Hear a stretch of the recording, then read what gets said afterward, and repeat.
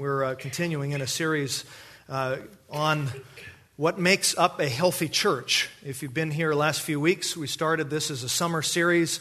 We want to just understand what a healthy church looks like so that we can function at our optimum. So we're functioning the way God intended His church to function. And so that's what we want to look at. We've looked at a few marks so far.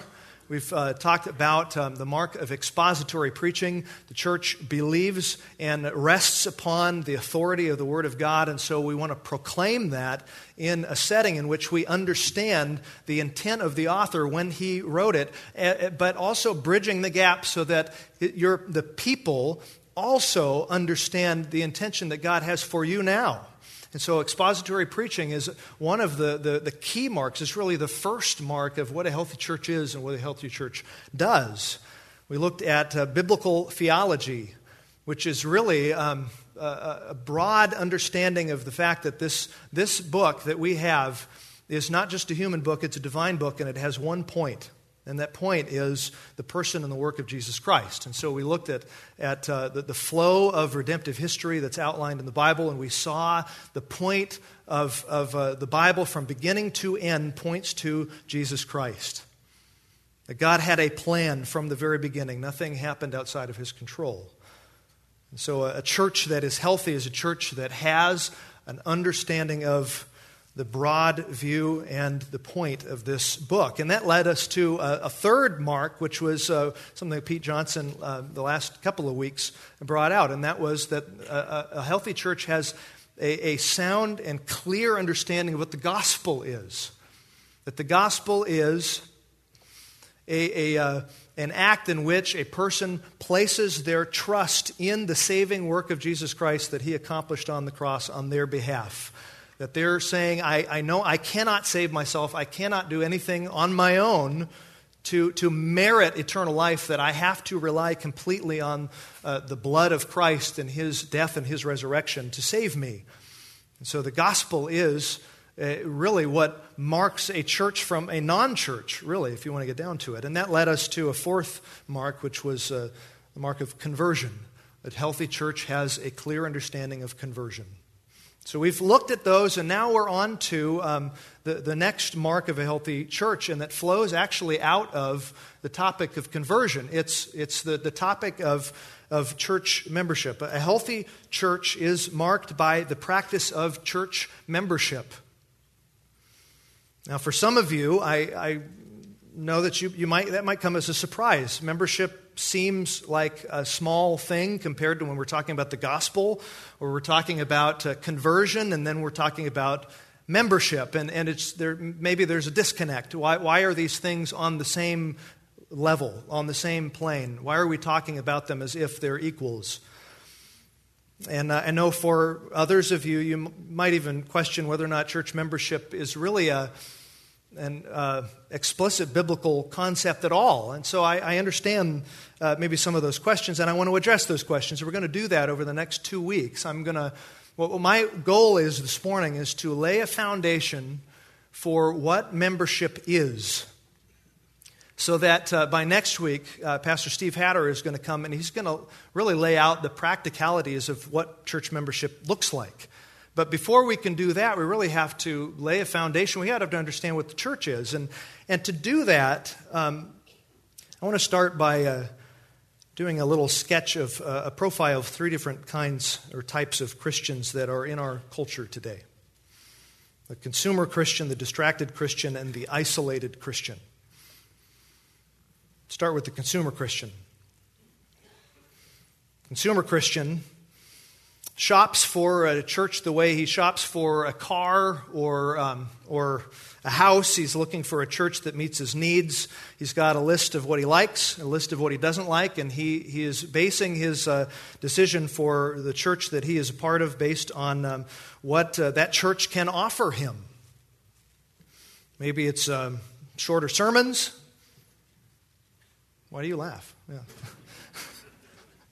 Maybe it's explicitly contemporary music. No hymns. Maybe it's just hymns, and maybe it's a quieter setting. Maybe it's more lights and drama. Maybe it's entertainment, or maybe it's something else. But he has a list of things that are on his wish list, on his desired list. He's looking for a church that meets his needs, and when he finds a church he likes, he commits to it, but his commitment lasts only as long as the church meets his needs, and he is more than willing to, if necessary, trade his church in for a different church, one that's going to give him what he's looking for. And so for him, membership really seems a bit forward. After all, why should I join a church? Isn't the church there to meet my needs, to serve me, to meet my spiritual needs? And so membership is kind of a disconnect. Now, on the other hand, that's the consumer Christian. There is the distracted Christian, or maybe you could call it the confused Christian. And the confused Christian, she's maybe driven by a particular interest. Maybe it's a Bible study, or she's got a heart to feed the poor or evangelize college students in a college ministry. And so maybe she can find one of those interests at a local church, but maybe she doesn't even have to. Maybe the local college campus ministry has everything that she needs and what she's looking for in terms of ministry. And so after all, she thinks as long as we're ministering with Christians, that's really all that matters. We're all the church. And so this type of Christian might easily end up devoting a majority of her time ministering and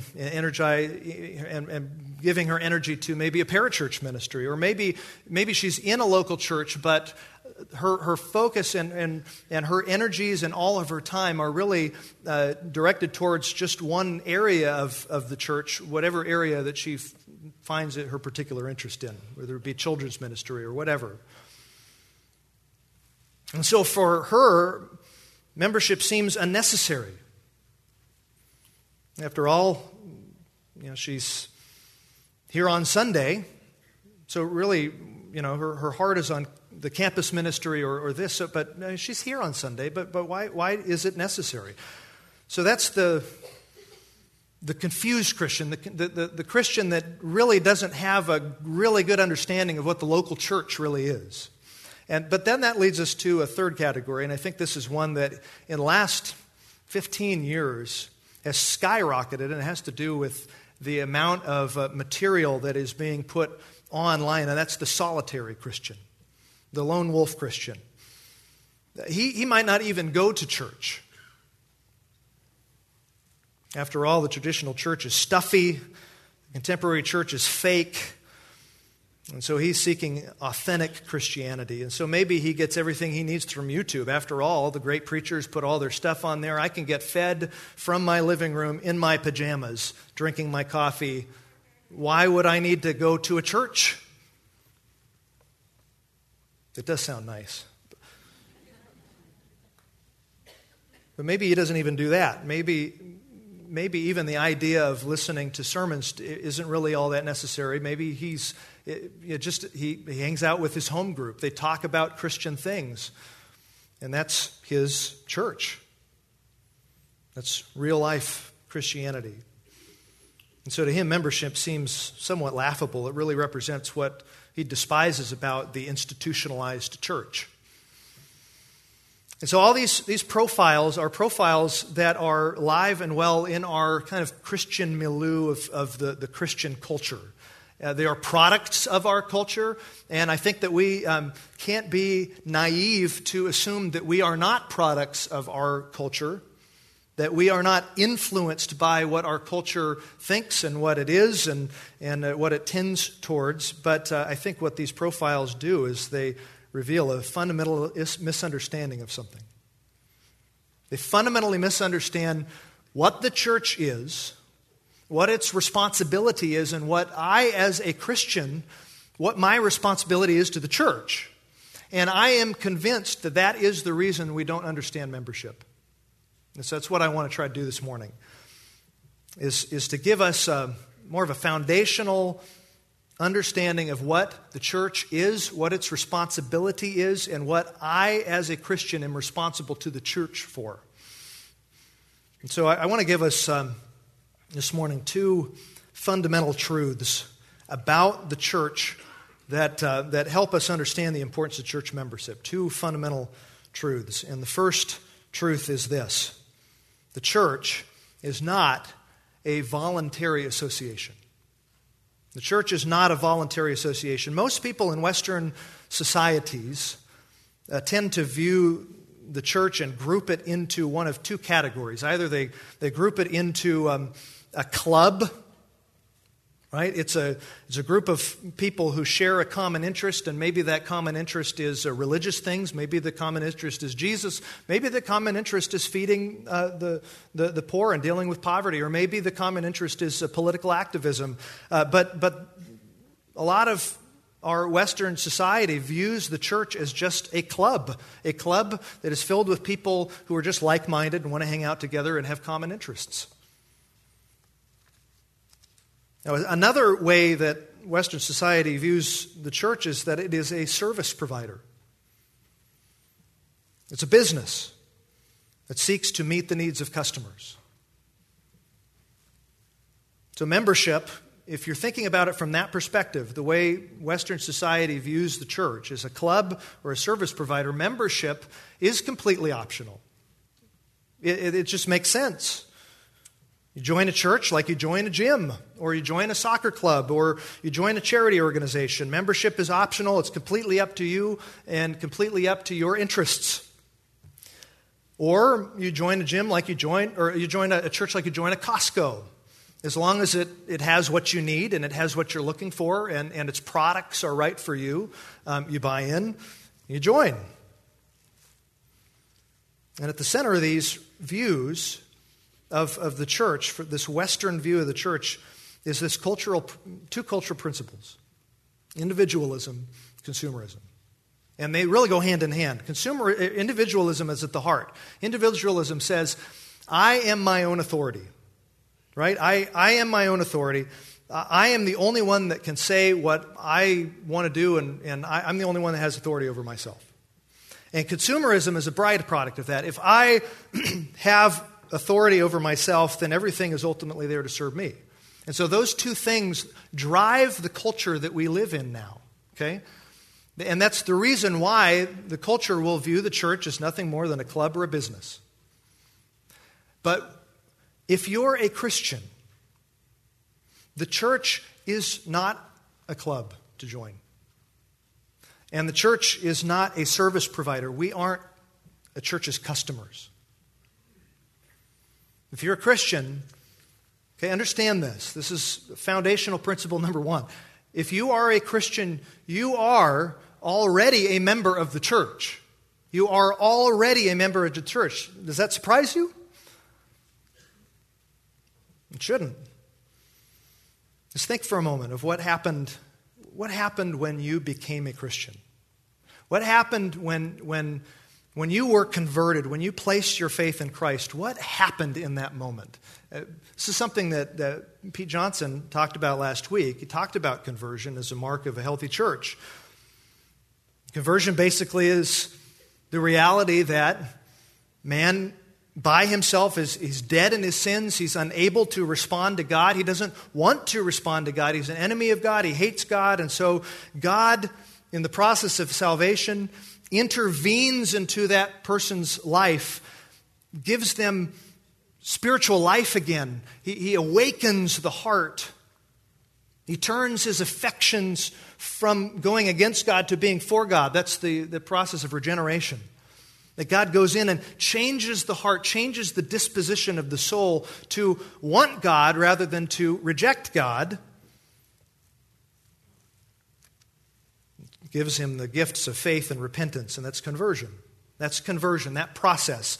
And one of the most amazing things that happens when you were converted as a Christian, one of the most amazing things was that when you were converted, you were joined to Christ in an amazing union. The union of Christ. You were inseparably united to Jesus Christ. Your life became His life, and His life became your life. I don't, talk about, when we read our scripture passage, Ephesians 3, the height and depth, and I don't even really comprehend what my union to Christ really looks like. But I know it's there. There's this intimate union between you and Christ. So Paul can say something like in Colossians 3, verse 4, when Christ, who is your life, appears.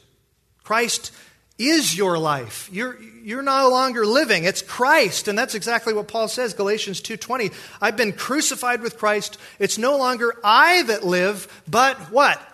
Christ who lives in me. Wow. So there is this incredible union between Christ and the believer, where His life is ours, our life is His, and all the parts of the most important parts of our salvation are wrapped up into our union with Christ. Look at Romans chapter 6 for a moment. Romans chapter 6 and verse 3, starting in verse 3. Paul writes this, do you not know that all of us who have been baptized into Christ Jesus were baptized into His death? We were buried, therefore, with Him by baptism into death, in order that just as Christ was raised from the dead by the glory of the Father, we too might walk in newness of life. For if we have been united with Him in a death like His, we shall certainly be united with Him in a resurrection like His. We know that our old self was crucified with Him in order that the body of sin might be brought to nothing, so that we would no longer be enslaved to sin. So because we're united to Christ, when He was crucified, we were crucified with Him. When He died, we died with Him. When He was buried, we were buried with Him. When He was raised from the dead, we were raised from the dead. And when He was enthroned in heaven, Paul says in Colossians 3, we're enthroned in heaven with Him. That's our union with Christ. Does it blow your mind? It blows my mind. It's our basis for our justification. It's our basis for our sanctification, for our ongoing being made more like Christ is based on our union with Him. It's a basis for our glorification. But there's something else you need to understand. When your union with Christ is a 2-for-1 deal. It's a package. Because when you're saved, you're not only united with Christ, but you're also united with everyone else who is a Christian.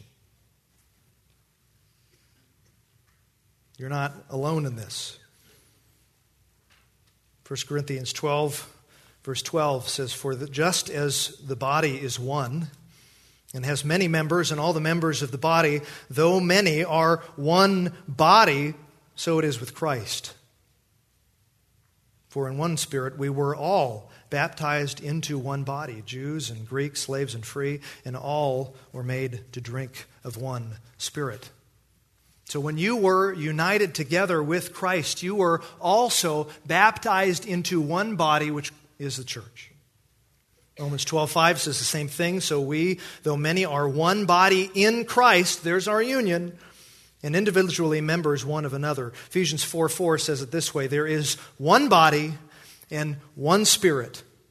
Just as you were called to the one hope that belongs to your call. One Lord, one faith, one baptism. That's the baptism of 1 Corinthians 12:13. You were baptized into one body, and that body is the church. So the union, this union that we have, it is a union that is everything to do with our salvation, but it has everything to do with what we are doing here right now. If you are a Christian, you are baptized into the body of Christ, and therefore you are a part of the church. This union is captured beautifully in the words of a hymn that we sang a couple weeks ago. It's called The Church is One Foundation, verse 2. It should be familiar to you. It says, elect from every nation, yet one or all the earth. Or charter of salvation, one Lord, one faith, one birth. In verse 4 of that hymn, it says this, "Yet she on earth hath union with God, the three-in-one." How do we have union with God, the three-in-one? Through our union with Jesus Christ. But what comes with that? The next line, "And mystic, sweet communion with those whose rest is won." There is this union, this unity that every single Christian has because we are all together, united together in one body with Jesus Christ as the head.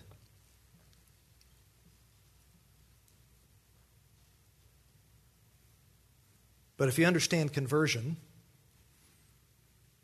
you understand you didn't join this body voluntarily, right? That was the whole point of Pete's message last week. Conversion, regeneration, is a sovereign act of God. He had to change your heart. He moved to change your heart and convert you so that when you cried out, "Save me," in that moment of your conversion, you were added to the church. That's not a voluntary membership. You were added because God wanted you in the church and saved you. You were placed in this group through the sovereign act of God. Your heart was awakened. You were transformed in your affections. You were enabled to repent of your sins. You placed your trust for salvation in Christ's death on the cross. The church is not a voluntary association. It's a group of people who have been saved by the gospel, united with Christ and united together in one body. So if you're a Christian, you are a member of the church. And that begs a question. So why are we talking about church membership now? I should be set. I'm glad you asked. That brings us to a second point. If the church is not a voluntary association, if we are already a member, here's the second point that you need to understand. The church is the highest kingdom authority on this earth. The highest kingdom authority on this earth. Now, what in the world does that have to do with membership? Well, just hang on a second. We're going to build an argument, but it'll take a little bit of time. So just bear with me and think with me here. Our lives are consistently lived out in certain spheres of authority. I mean, consider the life of a typical individual. I mean, what authorities govern their life? If they're in a family, then there's children, and then there are parents, right? There's this authority structure within the nuclear family.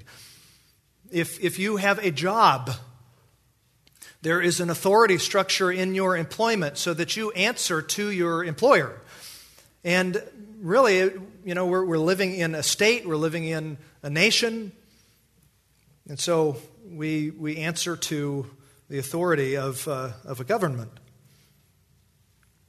So for the average person, the highest authority really that we can really point to in our lives is the state. The state is the authority to which all other authorities really answer to. It's where the buck stops. Families answer to the state. They answer to the state about how they raise their kids. They answer to the state about whether or not they pay their taxes. Businesses, schools exist by permission of the state. So for the average person, the highest authority in their lives that governs their lives is the state. The Christians recognize a higher authority, right? A higher authority. We recognize the state exists because God allows it to exist. And we recognize, Romans chapter 13, that the state is an agent or a servant of God, but its authority is not intrinsic in and of itself. Its authority has been given to it by God, and so we recognize God is above government. And as Christians, we recognize that Christ has ultimate authority. Jesus said himself in Matthew 28:18, "All authority in heaven and on earth has been given to me," he says. But we don't recognize this.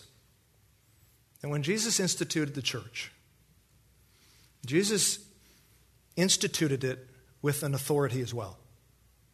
And that's something we have to wrap our minds around for a second. We have no problem recognizing Jesus as sovereign, but I don't know whether or not we recognize that Christ has instituted his church with an authority. And so I want to show you that and kind of unpack this a little bit by turning to Matthew chapter 16. Matthew chapter 16. This is where we're going to start.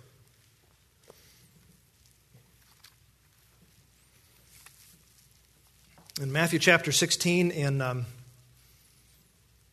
verse 13, it says, Now when Jesus came into the district of Caesarea Philippi, he asked his disciples, Who do people say that the Son of Man is? Now the context for this, Caesarea Philippi, was kind of the crossroads of pagan culture. All of the various idols, all of the various gods that represented paganism were there. So it was a perfect place for Jesus to do really a very meaningful test for whether or not his disciples were tracking with their training that they had been receiving from him. It's a perfect place to ask them the most important question they have ever had to answer, which is, who do people say that I am? In verse 14, they said, some say John the Baptist, others say Elijah, and others Jeremiah or one of the prophets. But in verse 15, he said to them, but who do you say that I am? Here is the test. Are they going to pass? Simon Peter, verse 16, replies. He steps up. This is replying not just on his own, but he's representing all the disciples when he says, you are the Christ, the Son of the living God. You are the Christ. You are the Messiah. You are the Son of the living God. Did he pass the test? Jesus answered him, verse 17, Blessed are you, Simon Bar-Jonah, for flesh and blood has not revealed this to you, but my Father who is in heaven. And I tell you, you are Peter, and on this rock I will build my church, and the gates of hell shall not prevail against it. The first mention of church in Scripture. And it's in the context of a clear, definitive statement from the spokesman of his disciples who answered the question, who do you say that I am? And he answered it right. The foundation of the church, as Jesus says, rests upon the question of, who do people say that I am? The foundation of the church, the foundation upon which Christ is building his church, is the foundation of the statement, you are the Christ, the Son of the living God. But then this happens, and this is where we're getting into the idea of authority. Because with that in mind, he's building his church upon the clarity of the declared gospel. You are the Christ, the Son of the living God. And then he says in verse 19, and I will give you the keys of the kingdom of heaven. Does that sound like authority or what? And whatever you bind on earth shall be bound in heaven, and whatever you loose on earth shall be loosed in heaven. So you have this statement in which Christ is building his church upon the truth of who he is. He is the Christ, the Son of the living God, and the church has the authority, the keys to the kingdom, to declare and say you are bound in your sin or you are loosed from your sin based on whether or not how a person answers the question, who do you say that I am? Who do you say that Jesus is? And your answer to that will determine where you are spiritually. And what Jesus is saying is that the authority he has given to the church is to bind and loose people based on how they answer that question. To put it simply, it's the clarity of the gospel. It's the clarity of the gospel. Christ gave the church the enforcement mechanism for deciding, among other things, who's publicly recognized as a citizen of the kingdom. Now, the church doesn't make someone saved. That's not what this is saying. It's not saying that the church makes a person saved. Only faith in Jesus Christ makes a person saved. But the church is given the authority and the responsibility to recognize that salvation based on their response to what the gospel is. That's the enforcement mechanism. Now here's the catch. And here's where we have to make a huge shift in our understanding. I don't know about you, but I've never seen a universal church headquarters. Have you? Now there is one for the Roman Catholic Church. It's one of the major things that differentiates the true church from the Roman Catholic Church. The Roman Catholic Church has a headquarters, and it's in Rome, and the Pope is the head. But that's not the way that Scripture talks about the church. When we're talking about the church, we're not talking about the universal church. We're talking about the local church.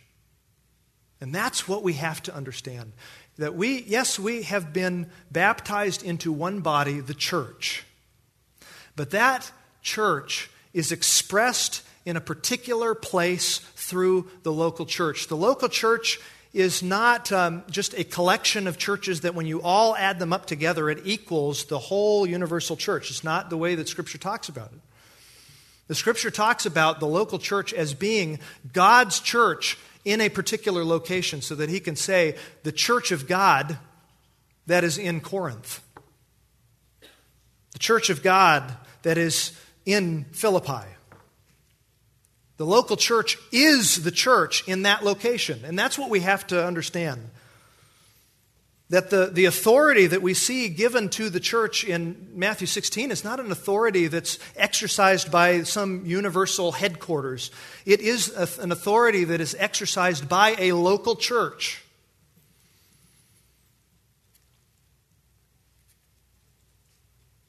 And with that, I want to introduce a paradigm for the way that we can think about the local church.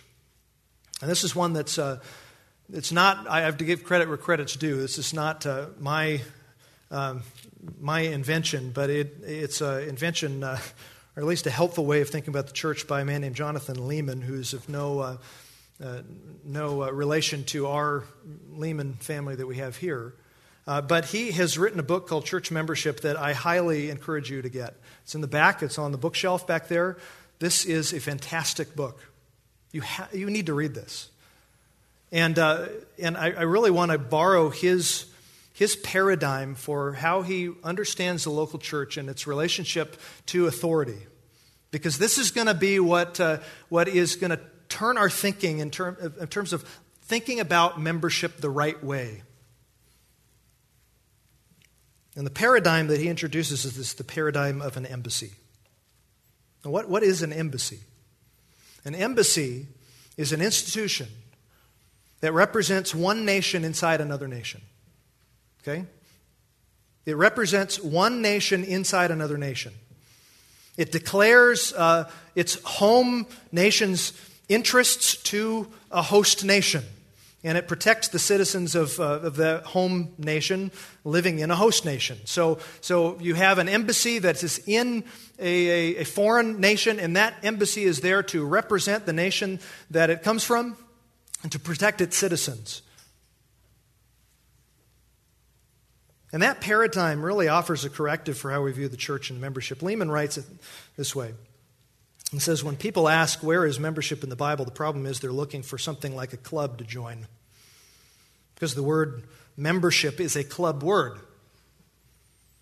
Clubs and political parties and labor unions have memberships, but you don't often use the word membership in relation to governments and the citizens of nations. You don't say, how's the membership of the British nation doing? Aren't you guys running like 60 million members these days? And you don't hear us talking, you're not going to hear the news talking about how many members the United States has. He continues, clubs begin with a point of common interest. Service providers begin with a common need or desire. Churches have all this, but they have something more. A king who requires obedience from his people. The church begins with this fact. Jesus is the Savior and He is Lord. And He has died on the cross for the sins of everyone who would believe and follow Him. And so then he says this statement. This is important. This means the Bible doesn't talk about church membership quite as you might want it to. It talks instead about how God's people gather together under His supreme rule. It's interested in the citizens of a kingdom, not club members. So think about that for a moment. And think about that in the context of Matthew chapter 16. You are what? The Christ, the Messiah, the anointed one that has come to rule from God. That's royal terminology. Christ is interested in the citizens of a kingdom. We are citizens of our nation, obviously. Most of us here are citizens of the United States. I know we have lots that travel over the summer, and so maybe that you are here from a foreign nation. Maybe you're a citizen of a different nation. Maybe you're here on work or just a vacation. Welcome, by the way. Welcome to Alaska. You missed a really good week last week. But we're citizens of our nations. We have a national identity. We have a state that we answer to, that has authority over us, that regulates our lives as citizens. But the state also officially and publicly affirms our citizenship. So when you get a passport, what are you getting? You are getting an official document that's produced by your government saying this person is a United States citizen. And he's entitled to the rights and the privileges of United States citizenship. And if you get into trouble in a foreign country, that passport and the embassy there can be your best friend. And when you get your passport for the first time, it's not making you a citizen, right? You're already a citizen. All the country is doing, all the state is doing is recognizing that you and affirming, yes, this person is a citizen, and we're giving you a document that certifies it. Now think about that. Think about that in the context of being a Christian. If you're a Christian, yeah, you're a citizen of this nation or whatever nation that you live in, but you're a citizen of a different nation, are you not? Philippians 3:20, our citizenship is in heaven, he says. Colossians 1:13 says it this way, He has delivered us from the domain of darkness and transferred us into the kingdom of His beloved sons. We're citizens of a different kingdom, a heavenly kingdom.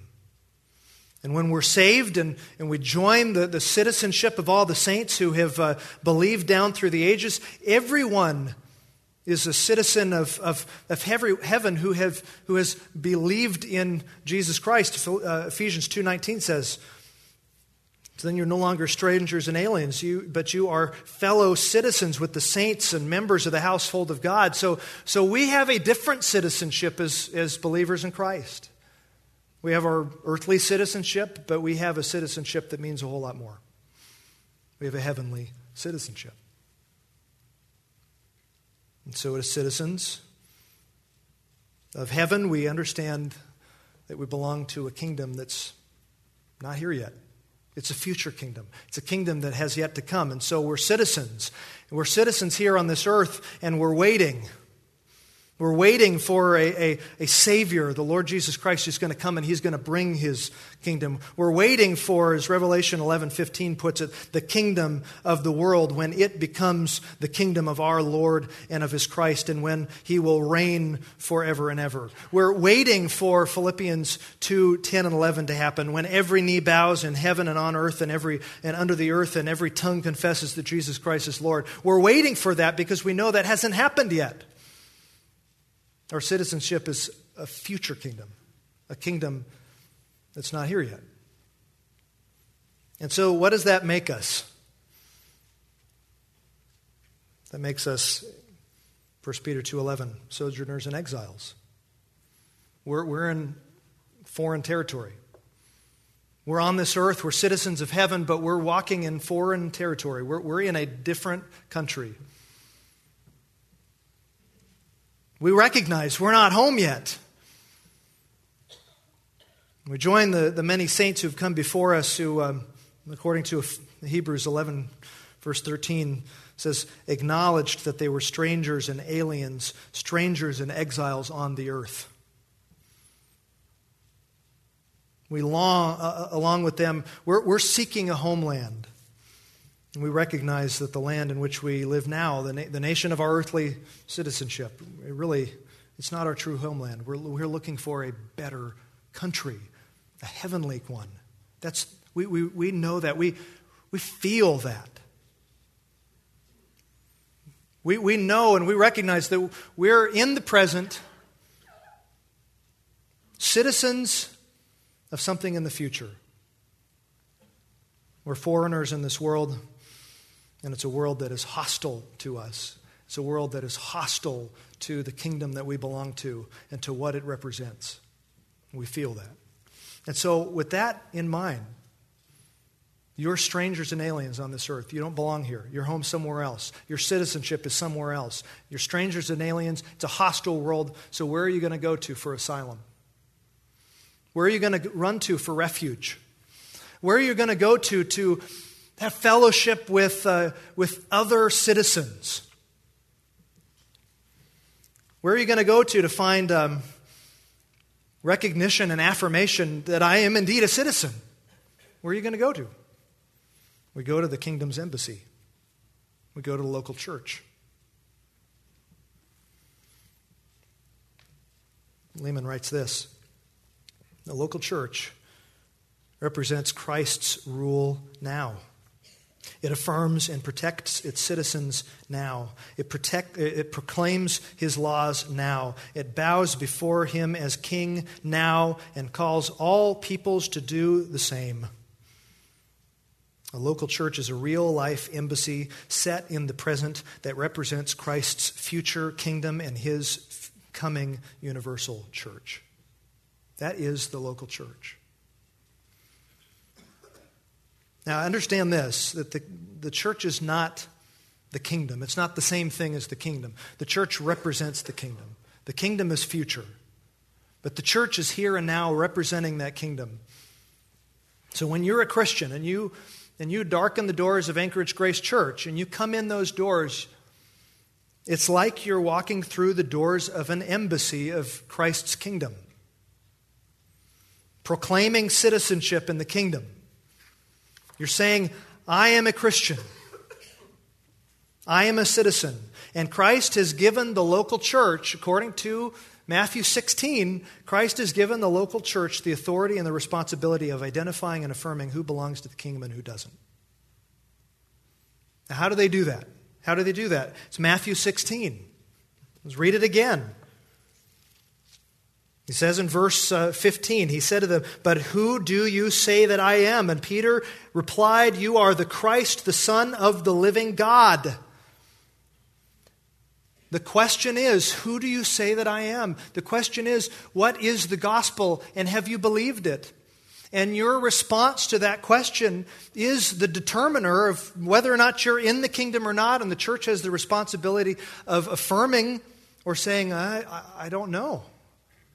I've asked them that question, but I'm not getting the right answer. I'm not getting a clear answer that they have really affirmed and accepted the gospel.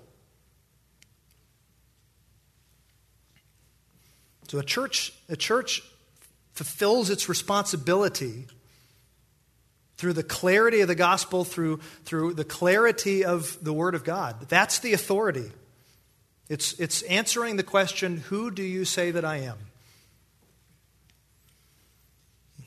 When a person professes Christ, when they claim to be a citizen of the kingdom, but they don't live that profession out, when their profession doesn't match their life, then the church has the authority and the responsibility to rescind that affirmation, Turn a couple of chapters over to chapter 18. I'm not going to talk on this a lot because this is something that we will touch on later in a different mark of church health. But I just want to point something out because it has to have everything to do with authority. It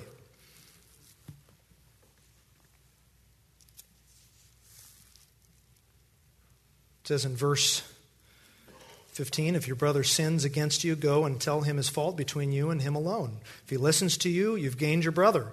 If he doesn't listen to you, take one or two others along with you, that every charge may be established by the evidence of 2 or 3 witnesses. If he refuses to listen to them, tell it to the what? To the church. Tell it to the local church. And what happens if they don't listen to the church? If he refuses to listen even to the church, let him be to you as a Gentile and a tax collector. And then here, this statement should sound awfully familiar to you. Verse 18, truly I say to you, whatever you bind on earth shall be bound in heaven, and whatever you loose on earth shall be loosed in heaven. Same language used in Matthew 16 to talk about the foundation of the church. That's authority. It means that the church has the authority and the responsibility to recognize and affirm the citizens of heaven. But also, it has the responsibility of saying, we don't have confidence anymore. Like we've appealed and we've appealed and we've appealed, and they refuse to submit to the lordship of Jesus Christ. And so we're rescinding your passport. We don't have confidence in your citizenship because of you are refusing the sovereignty of God over your life. That's the authority that the church has been given. And that's a big responsibility. It's a huge responsibility. And churches don't always get it 100% right. Church, they don't. But it's a responsibility they have to try as best they can. That's why part of membership at Anchorage Grace Church involves having an interview. And it sounds like a formal thing, but it's not. It's not really intended to be formal. All it is an opportunity to ask, what's your testimony? Tell us how did you come to know Christ? Who do you say that Jesus is? Those are the kind of questions that you get asked in membership. Because that's exactly what determines whether or not a person is a citizen or not. A citizen of heaven or not. And we're not asking those questions because we doubt your testimony or we doubt yourself. It's not that at all. It's just we want to get it right. We want to be careful. We want to be good stewards. We want to do what the church's responsibility is. And so we just want to know. We want to be able to say, yes, we've heard this person's testimony, we've heard their profession of faith, and we affirm they are citizens of the kingdom of heaven. We want to say that. And sometimes in the course of that conversation, we might have to spend a little bit more time, maybe come back and have another conversation just because maybe it wasn't quite clear, and that can happen sometimes if you're a new Christian and maybe you don't know all of the lingo yet, you don't quite know how to articulate your faith and articulate the gospel, but you know it and you love it and you have accepted it. And so we help you think through how that so that we're clear and you're clear. And that's just part of the process. But sometimes that process ends and we have to say, I'm sorry, I don't think that you really understand the gospel. I don't think that you're a believer. And that's a good thing that the church needs to do. Because you don't want to have a person who isn't a believer have affirmation that they are, because that gives them a false sense of security, right? They're walking around and they've got their passport, but they're not a true citizen. And so they're falsely affirmed. They have confidence that they shouldn't have. You don't want an unbeliever to have confidence in their salvation if they're not truly saved. And on the flip side, it's not good for the church either. Because an unbeliever is going to live like an unbeliever, and eventually that will affect the church. It'll affect the church's testimony. So that's why we want to be careful. That's why we ask the questions that we do. So this this embassy paradigm, this way of thinking about the church, it really is a reorientation of our understanding of church membership. Being a member doesn't mean you're signing up for an interest group. It doesn't mean you're patronizing the church like you're a customer of a business. This is what a church member is, as Lehman puts it. A church member is someone who walks through the embassy doors, claiming to belong to the kingdom of Christ.